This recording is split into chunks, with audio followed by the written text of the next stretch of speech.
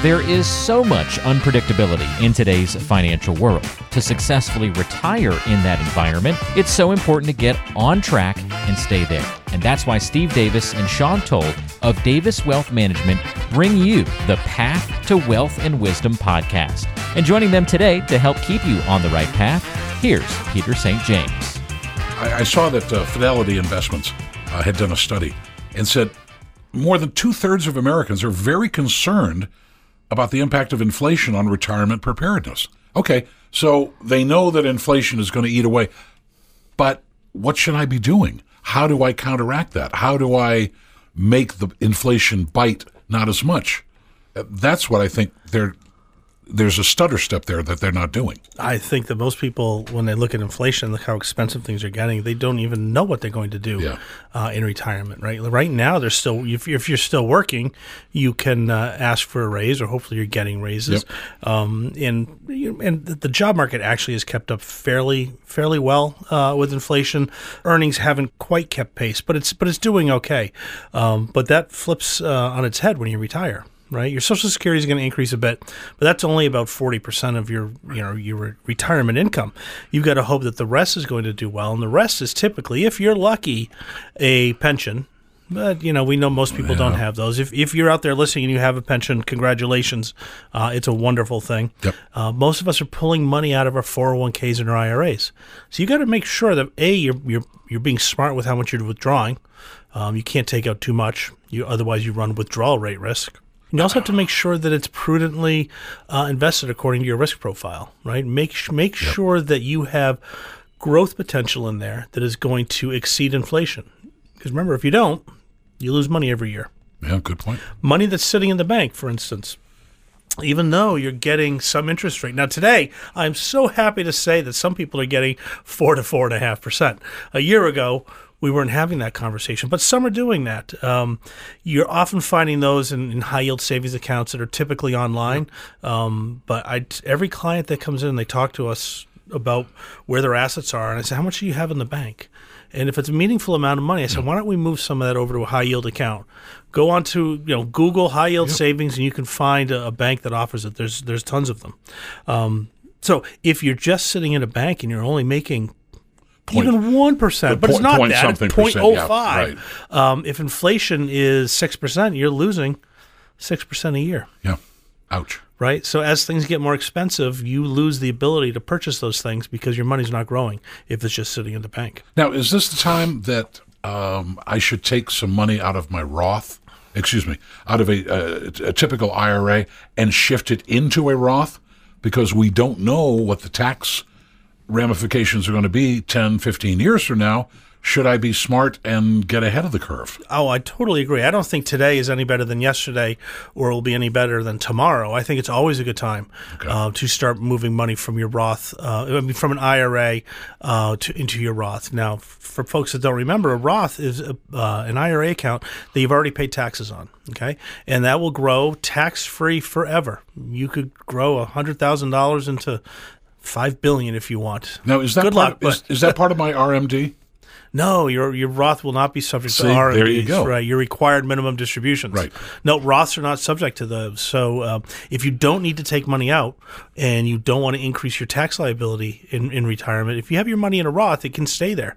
Now, of course, when you pass away, if you leave that to your heirs, whether it be your children or an aunt and uncle or whoever it might be, they do have to take it out within a 10-year window. The Secure Act of 2019 said if you inherit an IRA, whether it be an IRA, or a Roth IRA, a 401k, whatever it might be, you've got 10 years to take it out. But with a Roth, you're not paying taxes on the money once you take it out of that. I mean, it just makes so much sense. It doesn't show up in your required minimum distribution. Right. And depending on how much money you have, where that puts you in your tax structure, you don't have to pay taxes. Exactly. And listen, nobody's got a crystal ball. No. You don't have one. I don't have one. Nobody has one. However, I really do think taxes will be going up. We're at historical lows, and the amount of money we're spending, first what we're spending internally, now we're spending a lot of money it's in support of Ukraine. There's huge deficits. Well, we can't just print $1 trillion coin. Oh, sorry. And I think a lot of people just think that, well, as soon as I retire, my taxes are going to go down. Yeah, they really don't. They might. But I wouldn't bet that way. No, if you kind of think about it as well, your peak earning years are probably in your late 40s to mid 50s. And then for a lot of folks, their earnings kind of start to pull back when they get close to retirement. There's plenty who it doesn't pull back, but for quite a few people it does. And so that may be putting you into some lower tax brackets as you slow down and get ready for retirement. And then when you get into retirement, once you start taking all your money from Social Security and your 401ks and a pension if you have it and maybe annuities, you might just automatically bump into a higher tax bracket. But then if government supersedes us and raises taxes, you could get into a higher tax bracket. Yeah. So Roths are very, very powerful. So anything you can do to offset what could be coming down the pike is smart. I agree. I agree. And with a Roth conversion program, really what you want to do is do that systematically. Don't just decide, hey, this is a good year to do it. Work with an advisor or do the numbers yourself. Determine what your income looks like as you get towards the end of the year. And then identify how much money you have between your current tax bracket and the next tax bracket. Let's say that's $25,000 to get you between, I forget the rates, 12 and 24, 12 and 22, whatever the number is. Determine what that gap is and fill that up with a Roth conversion. You're going to pay taxes on that conversion, but at least you're not going to go into the next tax bracket. Makes sense. All right. And the other thing that you have to think about while you're being honest about, do I have a smart retirement plan? How does Medicare fit into it, and healthcare expenses and all that stuff that you're probably not thinking about? Listen, Medicare is actually really good. It's about $170. It's a little bit less per person now per month. And it is really going to cover the vast majority of your, I won't say vast majority, a lot of your expenses. Okay. Your healthcare expenses. Reduces the amount out of pocket. It definitely reduces the amount out of pocket. Okay. Now, you can supplement that with extra insurance in retirement, which will cover those things that Medicare doesn't cover. Mm-hmm. But Medicare is a really good program. It helps a lot of folks. And it's really important when you start getting ready, when you turn 65, it's time to file for Medicare, that you look at the options that are available for you. And I'll mention one in particular, like Part D. That is your drug plan. Right. It helps cover prescription drugs. There's not just one Part D plan. There's several different types that you could buy into. And what you want to do is basically speak with your doctor, say, okay, what meds am I taking now? Is there anything you're going to be adding to the regimen this year? And then go and see which plan has the best Part D coverage. But what if you don't know? What if you're not on any meds right now? Doesn't mean I'm not going to be in 3 years. Well, you can do this every year. Oh, you can? Right, yes, every year you can change your... So you're not locked in? You're not locked in. It's just like at work. You have the open enrollment. Okay. It works the same way for Medicare. There's open enrollment at the end of the year, and then you can change your the plans that you have. Nice. So, right. And I hear every once in a while them say, we're going to cut Social Security. I don't hear them say we're going to cut Medicare. Why is that?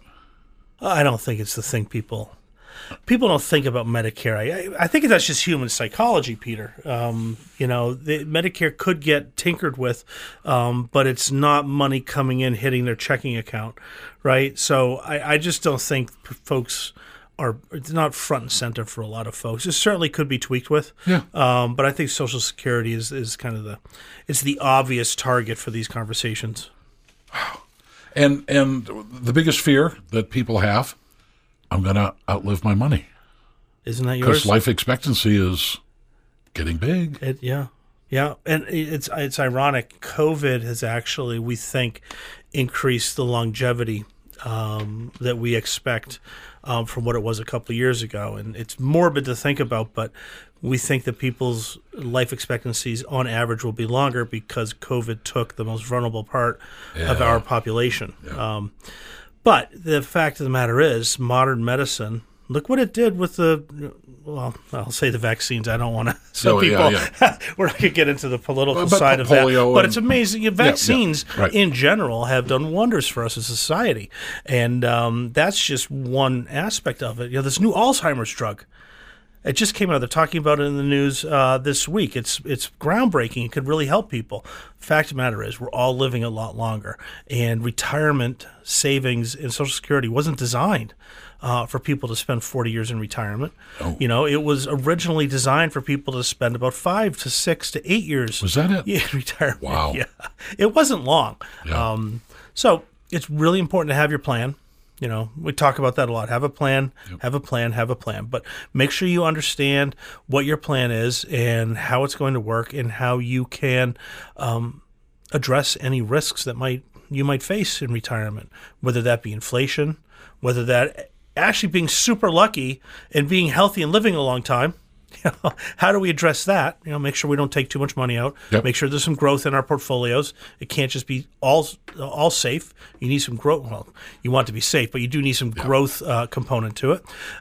Be able to address market risks if you see a big decline, and make sure that you've got the income coming in to pay the bills. So I understand people tinkering with their retirement plan in their 30s, their 40s, 50s, 60s.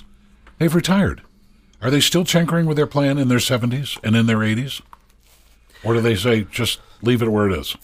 I cannot pinpoint or associate an age with the propensity to tinker with their investments.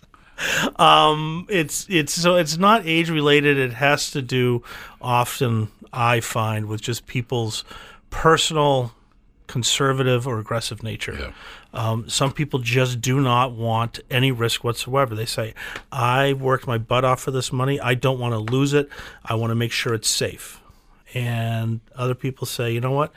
I understand how we can make this grow, and I want my money to work for me instead of work for my money. But it's a gamble. I don't call it a gamble. Okay.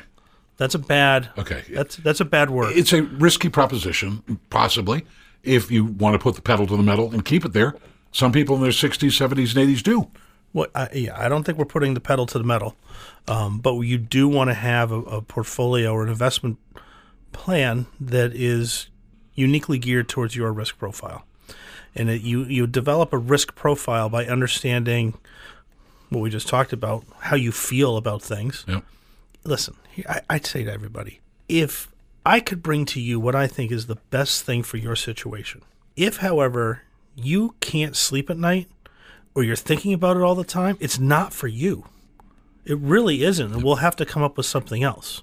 So a lot of it is just human nature. It's our own personal feelings and psychology, if you will. Yep. And then the other piece is understanding financially what your risk profile is. How much money can you afford to lose at any given day without it harming your plan, right? Some folks are really fortunate to have a lot of money, and they could lose 50%, and they could still have plenty of money to pay the bills. Yep. Other people, if they lost 50%, the money, there's going to be very little left. And kids, Mom and I are moving in with you. Yeah. So that's it's really important to understand what that profile is, and then to build that investment structure that suits your needs. See, I'm one of those conservative people. It's like, I worked my butt off to get this money. Boom. I don't want to lose any. I get that. But I also get the other side, people saying, but I want to be, I don't want to be complacent. I think there's an opportunity to make money. I want to do it. Mm-hmm. Okay, well, yay you.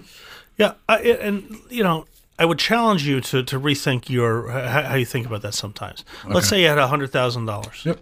And it's sitting in the bank earning nothing. And you're taking your money out, and you take out, let's say $5,000 every year. Okay. That would take you about 20 years to get through that, right? Mm-hmm. What if there's inflation of 3, 4, 5% every year? That's going to eat into those 20 years, and now maybe you're only going to get 15 out of it. My point is, if you don't have growth in your assets and you're limited in terms of what you have, you're simply going to run out of money because you're taking it from a pool of money that has no growth potential in it. At least if you can get some growth in any given year of 5, 6, 20% even sometimes, and you're taking out 5%, you'll be okay. You've been listening to the Path to Wealth and Wisdom podcast, presented by Davis Wealth Management.